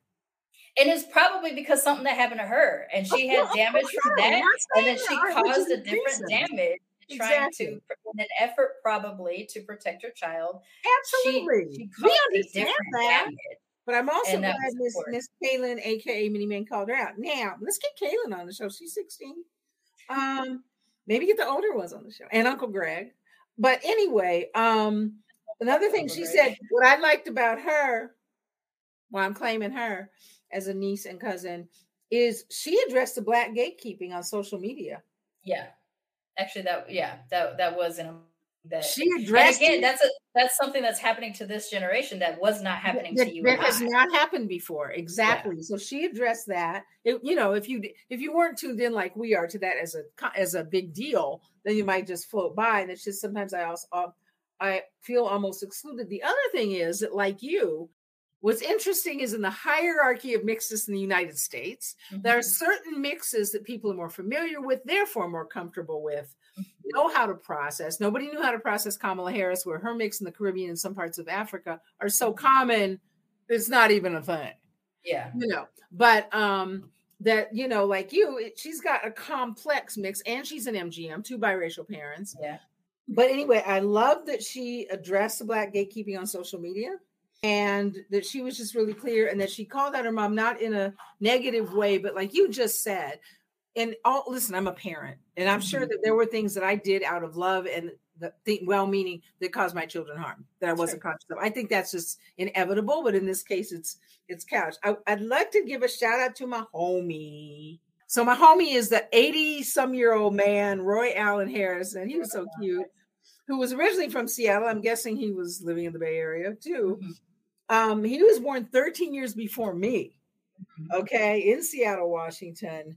And he said, I have no idea. The most important thing he said was, and I love this because another mixed friend, it was in the trailer, said, Teresa, you said this like just last week somewhere, which is the parents of these children, quote, yes, have no idea what the experience will be for this child they bring into the world. Yeah. That needs to that's a whole documentary. That's its own, that is its own thing to look into. Right there, y'all. That's a documentary right there that needs to be made by mixed people, right? But that was super important. And then I also love that he said, I don't need you to validate who I am who I am or who I'm not. My favorite way that he put that was, I'm not going to argue with you and your mama. It's like, you guys can feel the way you feel about me. Exactly. Good point. I validate myself. And I think that's beautiful because that, again, he's a generation above me. He's not a boomer. He's not even a boomer. So, you've got a whole nother generation, which I just loved. And I had to shout him out. Also, random side note about him, when they showed pictures of him young, he had very textured hair, but as an old man, he has very straight, white hair. Y'all go ahead and get old here. Y'all go ahead and get older. My hair was never this straight. My hair is getting curlier. Okay. Wavier as I'm getting older. As you get older. Okay. And some of it is color because my silvery hair, I don't know what texture they are. They are completely disrespectful. But I like that. Nothing they tend to be straighter. So it's interesting. They're not straighter, but they're something. I don't know what they are. But yes, that often, just FYI, that often happens to many people of many races. As you get older, your hair texture often gets straighter. Sometimes you get lighter. So I just think it's interesting to get to see that visually, even though it's not marked on. But again, it might not be marked on because it's a monoracial dude telling the story, and it was something that stood out so strong to me. I was like, "What is my old Manny Main's mixed hair looking like?" I can't wait to see it because my hair has changed texture so many times throughout my life that I'm really curious. And that was a mixed person looking at a mixed person and going, how are we going to be the same and how are we different? The other thing, and maybe this will just be a little bit longer episode, is the Black and Japanese therapist that was one of the examples of an adult. So there was 2 adults, I guess, that they highlighted. There was Roy and Erica. Roy and Erica were like the two mixed adults, just to show us different kinds of mixed adults and stuff like that. And of course, she and I, like, I can relate to her heavily because we have a very similar mix, of course. Yes. But she talked about the thing that children did do. And I think while I am older than her, I had a little bit of a version of what she described, which is you're very whitewashed. Yes. And she says, there's no rule book. How is a Black and Japanese person supposed to move? Yes. How am I supposed to be out in the world? And what other people are perceiving as maybe whiteness could just be the neighborhood she lives in. Yep. But also, how do you live your Black Japanese ass life in front of people? Right. It looks different than what. Well, there's no template whatsoever. Like, her Black and Japanese lived out loud might look a lot different than my Black and Japanese lived out loud. And yet we may have very similar experiences and very similar families. And I loved how many, this is what people need to understand when they're interacting with us and they're confused. And this is what, like, you are the ones that are confused. We are not confused. Thank you. We're not confused. And I love that message. If we don't know how to maneuver in some spaces, that does not mean we're confused. Look at that 7-year-old girl. She said with her whole chest, I am Black, Asian, corgi, llama, husky. And love. She knows what she loves, yes. And it is a part of her identity. And yes. For me, the way I maneuver as a mixed Black person is, it does not invalidate my Blackness. The fact that I'm part Japanese and white British does not invalidate the Black kid that I grew up as. No, not at all. The way that I move is authentic to myself.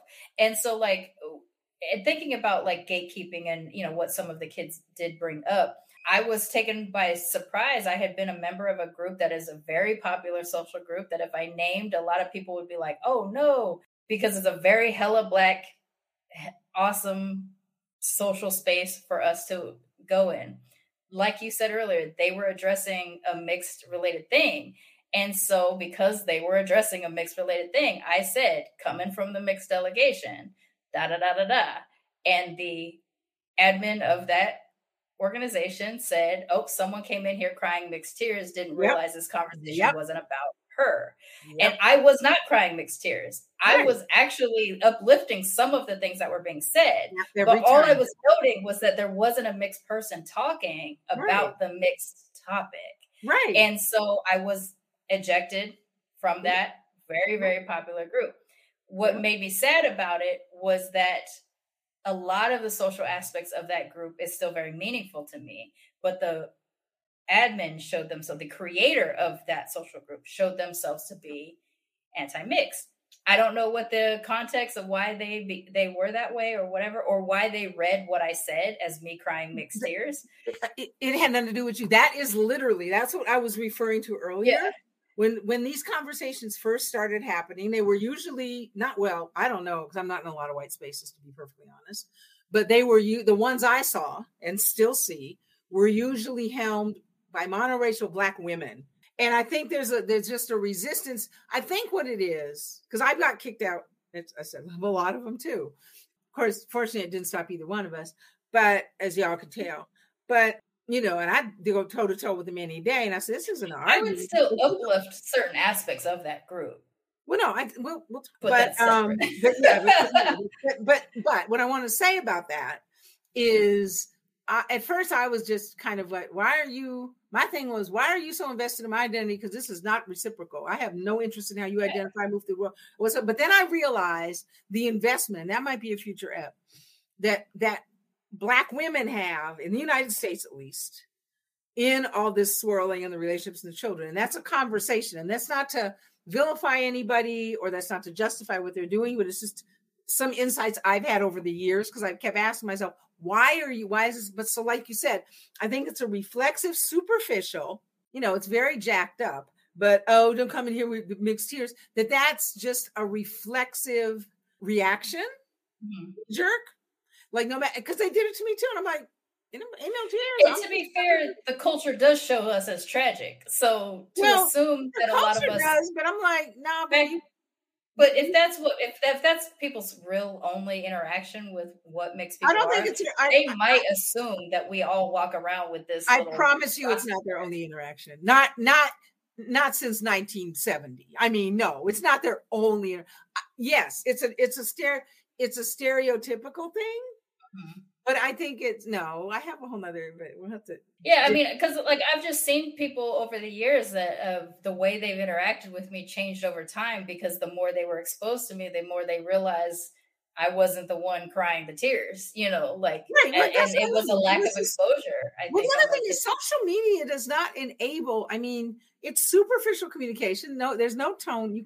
You're not communicating with another human in a way that gives you the sensory input you need to be able to go, okay, show me, that's interesting. Tell us what you're saying. Or get out of here. Just naming yourself as mixed ends up being a personality from the way social media puts it, right? And it's like, that's light skins. Yeah, exactly. So, everybody's got their personality. The thing that you identify as is kind of part of your personality. So it's fine. It doesn't have to be a negative in some cases. It doesn't have to be a negative, and it isn't always part of your personality. Yeah. But I loved this documentary. Another thing I love that Erica, the adult Black Japanese therapist, said, I'm glad she's a therapist, is that was really important that I want people to really, jot down, is some people think that, being mixed race means we don't have to do the work around racism. So she's highly, we need to get her on the show. Yeah, I wrote it down. I was like, try to find Erica. Yeah, we got to find Erica. We're going to find Erica. Because I also think it's super important that people in therapy, like that there is a Black and Japanese person in therapy. Both Black cultures and Asian cultures in America share an aversion to therapy and to wellness in that respect. Both cultures think different ways. You either need Jesus, or you need more exercise, or you need to eat better, or there's all these things you need that isn't just therapy. Right. Well, a lot of mixed people need mixed therapists. So even if the mix doesn't exactly mix you. But the other thing she said but we live in a deeply racist society, and there's a lot of danger in not talking about race and racism. So I wanted to share that quote from her, because that was absolutely essential. Yes. And I think that's what we're talking about, is a lot of the young kids in this documentary, the young people, are equipped. They're the most equipped generation we've ever seen. They're a nice representation, a diverse representation of young people, I think 7 to 16-ish years old, who are more equipped to have these conversations. They're highly conscious, like you said. They're comfortable in mixedness because they're in mixed space. They grew up in mixed environments, and they have parents conscious enough and comfortable enough. Even if it took them a while to get there. Yeah, to be in a documentary telling their business. I mean, come on, let's be real. So, there's a high level of consciousness. So I think the documentary ends up showing some of the good things parents of mixed kids can do to raise healthy, grounded kids. I think if they, I think that's really, it'll be fun to see what different mixed people feel about the documentary. But to me, that's why it makes sense for, Kamau Bell to have made it. He's making it as a monoracial parent who's in a swirly marriage, who has 3 mixed daughters. And so I got the impression what was driving the documentary was he was trying to learn. I think so. And I like that posture of his. I think a girl dad's reading of mixedness is a lot different than a boy dad, maybe. Because my co-host and close friend from my other show, Sean Bay, is also a girl dad, and he's a mixed person raising mixed children. And the thoughtfulness that I've seen in him as a parent, knowing that I've known him since we were 8 years old, and he definitely had all the makings of a person who could have gone full douchebag bro guy, because he was a football player and all this kind of stuff. I'm not saying that the daughters made him change. He went down the path already to be thoughtful about life, and then he happens to have daughters. But I could see some parallels in aspects of what Kamau would say, and comparing it to my friend who also has mixed daughters. But in this case, he's a mixed person, so he's a little bit more mindful about things. The last thing that I really want to make sure I mentioned too, and I just, because I didn't have my notes sitting in front of me, a thought just triggered, is the Costa Rican white and indigenous mixed child, Yes. Kanani. Her father, when the white, this was one of those moments that that I think white parents of mixed race children and white members of interracial relationships need to hear what happened. This white mother was so ill-equipped in dealing with what happens to brown people that she read a moment completely different than the father. And thank goodness that child had the father there in the moment. So what had happened was that at the playground, they had intentionally decided, and this is best intentions, right? This is a white woman who learned Spanish and was raising her child to speak Spanish before going to school. Yeah, so, which that's a real questionable decision to me. But it's a question, but you assume with good intention, she was like, let's make sure she speaks Spanish so she can communicate to her family back home. Right. But then she'll learn English because she'll go to school. And I was like, baby, that's not where she's going to learn English, though. She may have had best intentions there.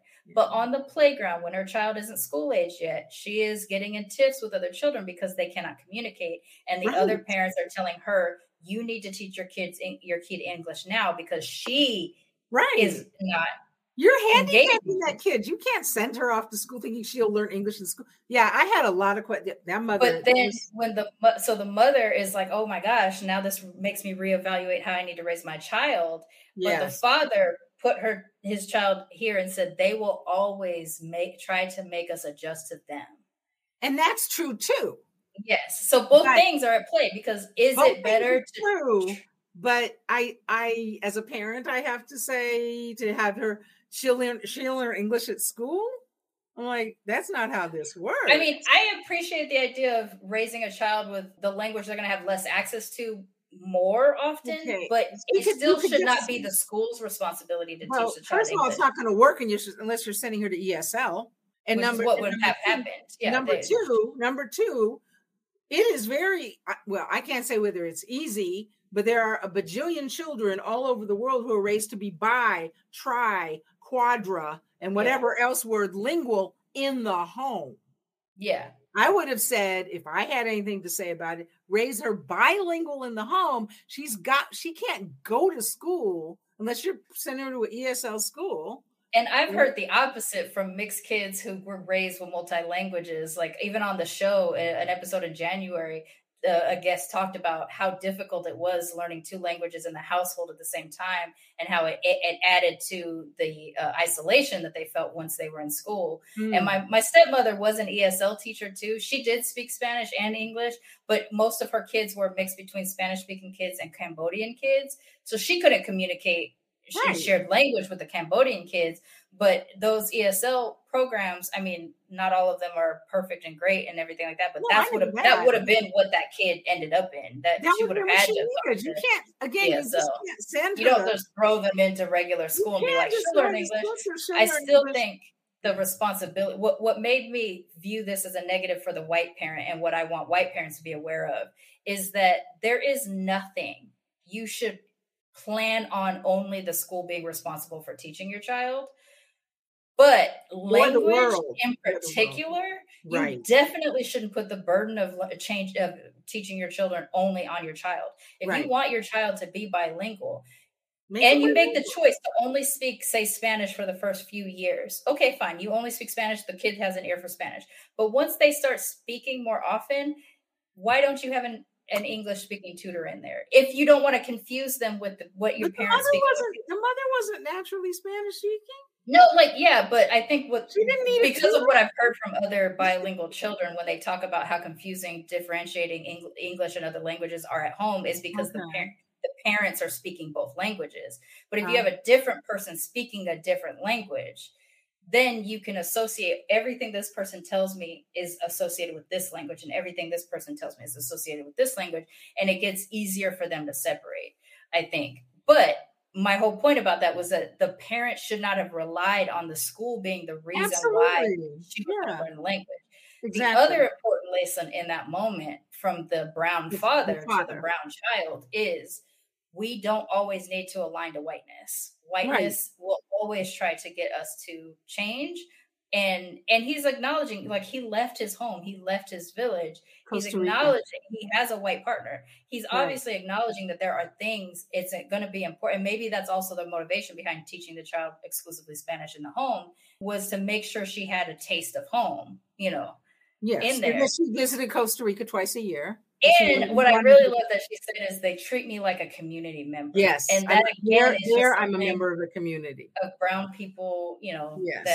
that I think is missing in whiteness, is that they don't necessarily feel like a community, where almost every type of brown person has their version of community within the culture. And even though sometimes we don't always get along or agree, you're not, you know, you didn't nod the right way, so you're not coding Black, or you don't speak Spanish, but you're Latino, you know, like there's all kinds of things like that.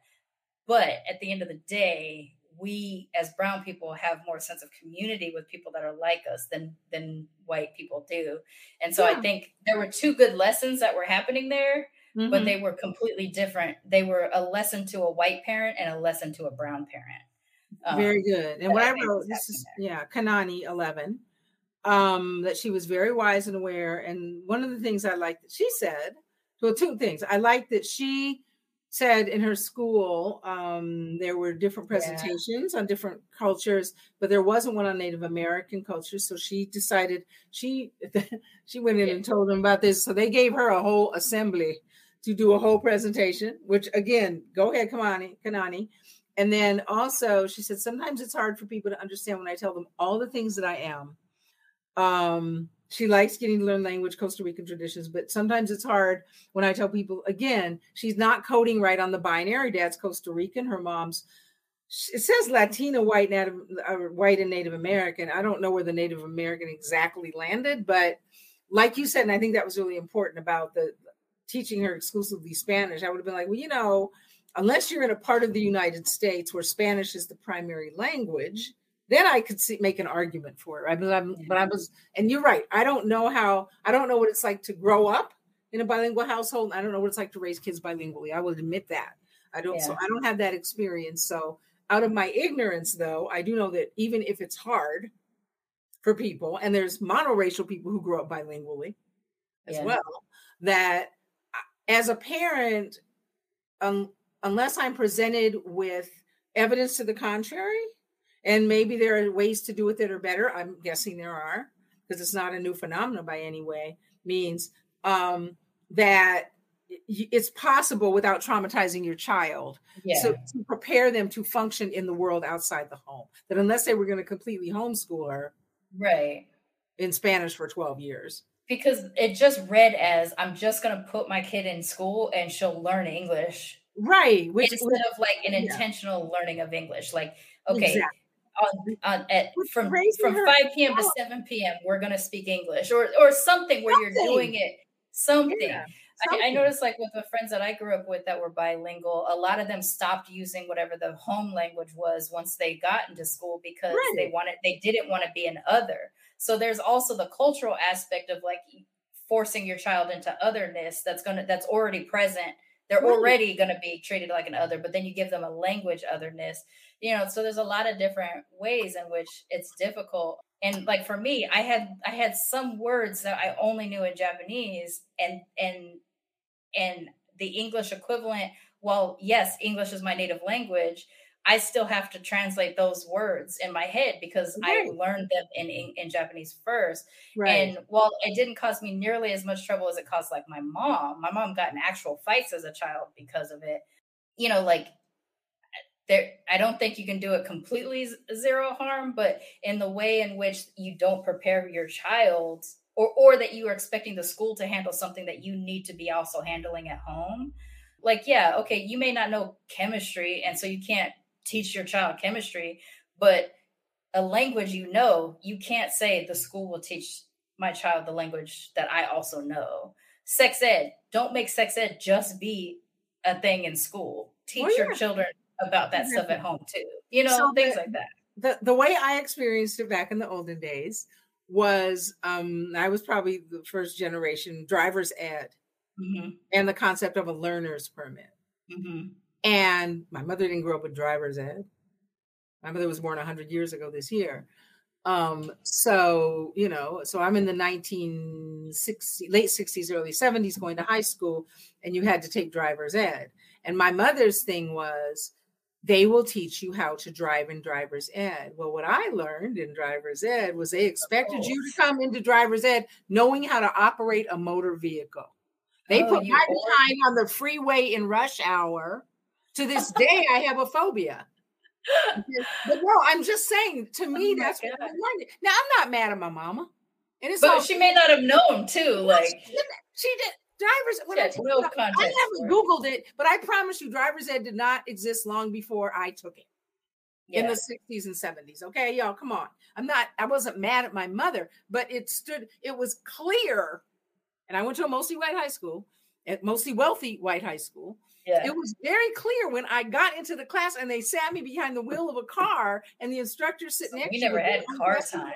He's like, go. I'm like, I don't know how to drive. And he was like, what? And that I'm using that as an analogy, y'all. I'm not complaining. I'm not blaming my mother at all. That's what it reminded me of. She didn't know. There was nobody to tell her that. Yeah. But language with a preschool age child, you're a whole English speaking white and whatever else woman you are. Yeah. It never occurred to you that your kid might need to know some English to function in the world outside the house. I'm sorry. Yeah, that thing felt very much like you overcorrected your whiteness. You overcorrected. Like, that's a good way to put it. Like you tried too hard to be woke, I think. And no, that's a really good way. That's an excellent way to put it, girl. It's an excellent. But that reminds me of driver's ed. Yeah, like everybody else knew how to drive. That's crazy. Yeah, for me, we never had drive time. We only learned rules in driver's ed, and your parents were responsible for teaching you how to drive. So see, it was different. That's because I was going to the wealthy white school though. Across town. Okay, so maybe I don't know what they were doing in my neighborhood high school. I can't tell you. I have to ask somebody. But the point is, parents, if you're listening, good intentions are a beautiful thing, or just not knowing. I don't blame people for ignorance or not knowing. I don't. Sure. But in the information age, you can find out a little something. So, but yes, I like that. But I like the fact that these young people in this wonderful documentary and the way that Kamau Bell handled it, interviewed the kids, directed it and edited it, supervised the editing, whatever. I think it is beautifully representative. It elevates the conversations. Yeah. It shows nuance and complexity that I've never seen before. I would agree with that. Yeah. Layers and levels of nuance and complexity, usually coming from the perspective of the young people, that I don't think America's ever seen before. No. Because if it had been out there, you or I would know about it already. Would have known about it, yeah. I would assume that the early audience of this is going to be mixed families. Oh, yeah. I would hope that we are able to convince our monoracial friends and family members and stuff like that to also engage in it. Yes. If anything, just to have some tools to discuss race within their monoracialness. Yes. And also to prepare them for the belief that we as mixed people are also regular ass people. We just happen to also have different races or different cultures or different languages at home. And whatever the thing is that makes your family different, like maybe you're all soccer players. Mm-hmm. Okay. I don't come from a soccer family. Let's talk about soccer. Maybe from a documentary like this, you can also be like, I'm a monoracial white family. I don't want my children to be actively racist. I'm going to try to give them the tools to be actively anti-racist. And what a good way to learn is from people that come from different races. And they've already recorded it. They already got paid or didn't get paid. It's already available. So you're not burdening, a friend or family member with unpaid race labor. You can start here. Yes. And from there, find other tools. So I really do hope that it eventually spreads to a non-monoracial or to a non-mixed race population. But I'm assuming, given what I've just seen in a lot of the mixed groups and the mixed people that we also know and share, the amount of mixed people who immediately posted about it. Yes. Some were wary of watching it because they didn't want to be disappointed. Some were eager and excited about it. Some were more focused on the parenting aspects of it, things like that. So I would still say that I also went into it with trepidation, because I tend to, anytime you talk about race or mixedness, and it's not done by one of us, even when it's done by one of us, to be fair, even when it's done by one of us, I'm also cautious. Be problematic. It can still be problematic. There are still mixed podcasters and mixed content creators out there that are putting out problematic material. I'm doing my best to not, but I don't know I'm not yet aware of the ways in which I might be problematic. When I find something, or when something brings it to my attention, I work on it and I discuss it on the show. Yeah. But I walked in with I was cautiously optimistic. I'm familiar enough with Kamau's work to feel like that I believed he was going to be thoughtful, but in a way that you could be thoughtful and still not tell a good story because you don't come from that environment, I was worried would happen. For the most part, I don't think that happened. I think it was still a very thoughtful and for the most part, very well put together project. But at the end of the day, it still comes from the perspective of a monoracial person that's in an interracial relationship and is raising mixed kids. So he has multiple levels of removal from what the experience of growing up mixed actually is. And he did a little bit of fawning. A little bit. It wasn't horrible, y'all. And it wasn't as much as I had feared or expected. Right. I thought there would be more. The one phrase I think that might have been kind of on the cringe point was the comment about the grandmothers loving their mixed grandchildren. Adorable mixed grandchildren. And fair, you hope that the grandparents love their mixed grandchildren, but do you need to call them your grandparents' mixed grandchildren, or could you just call them your grandchildren? And we just get from context that they are mixed. That was cringy. That was definitely so cringy. That would be like my biggest, like, oh, you did it. You did the thing. Oh, I'm sure. Look, I'm sure he did it a whole lot more than we saw in the final edit. Probably, yeah. But sure like I said, I stand by what I said at the beginning. It is as good a documentary created by a non-mixed person as is possible. I do feel that mixed people in general were fairly represented, as much as you can be from the perspective of a monoracial person in an interracial relationship, raising mixed race kids. Living in the San Francisco Bay Area, in great affluence, in that particular part of the country, with the culture that is so specific there. Because we could tell a lot of those families were pretty crunchy Bay Area. They were all crunchy. No, everybody in it was from the Bay Area. Yeah. I mean, they said that in the publicity. So. No, yeah, I wasn't saying, but the crunchiness of the Bay Area is very it's so crunchy. Type of crunchiness. Oh, this was baby. I felt granola flying out of my screen.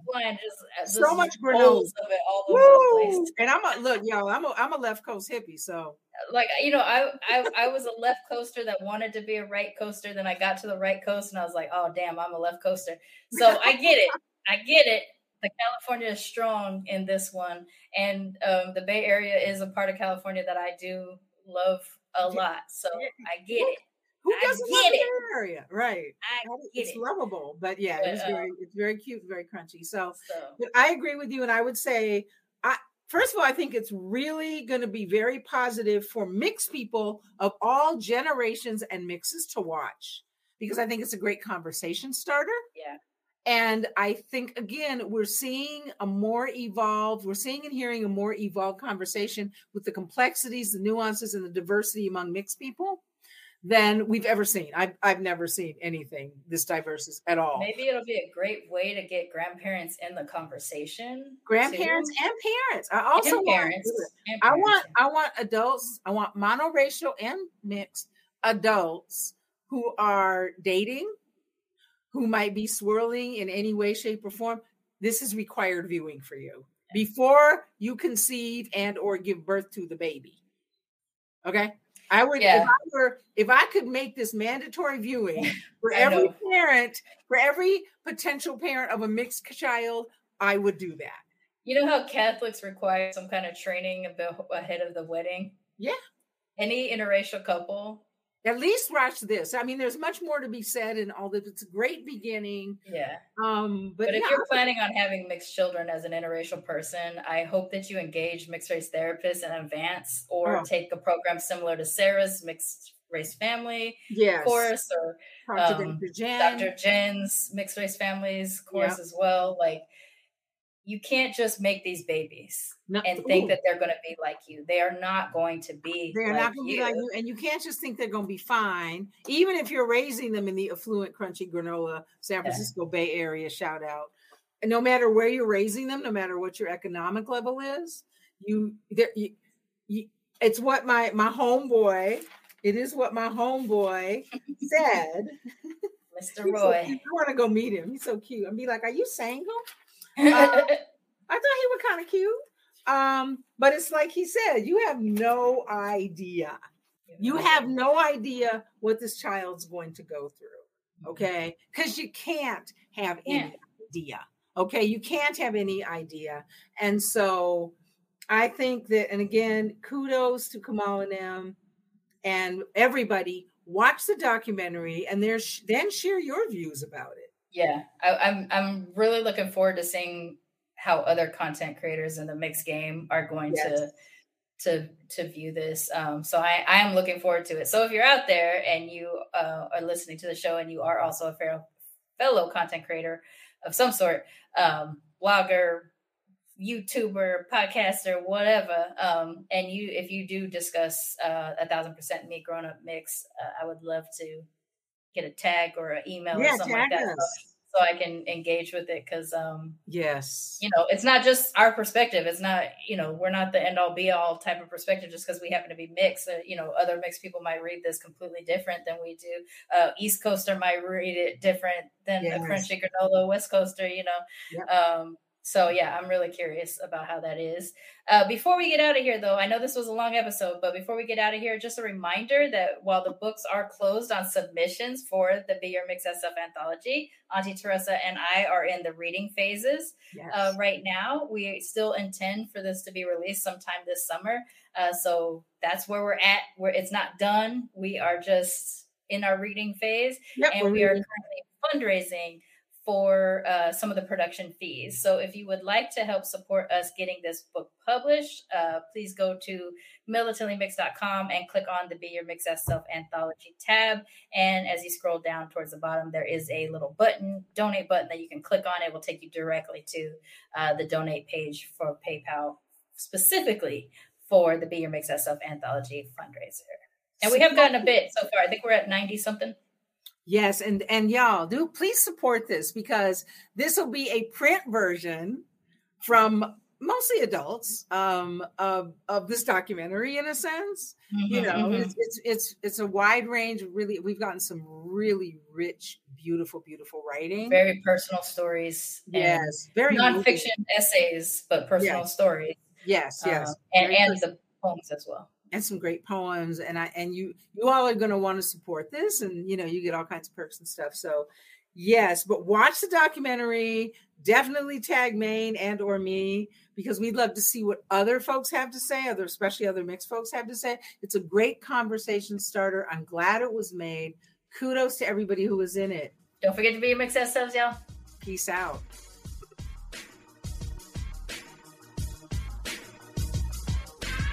Militantly Mix is a Main Hustle Media podcast, produced and hosted by me, Charmaine Fury.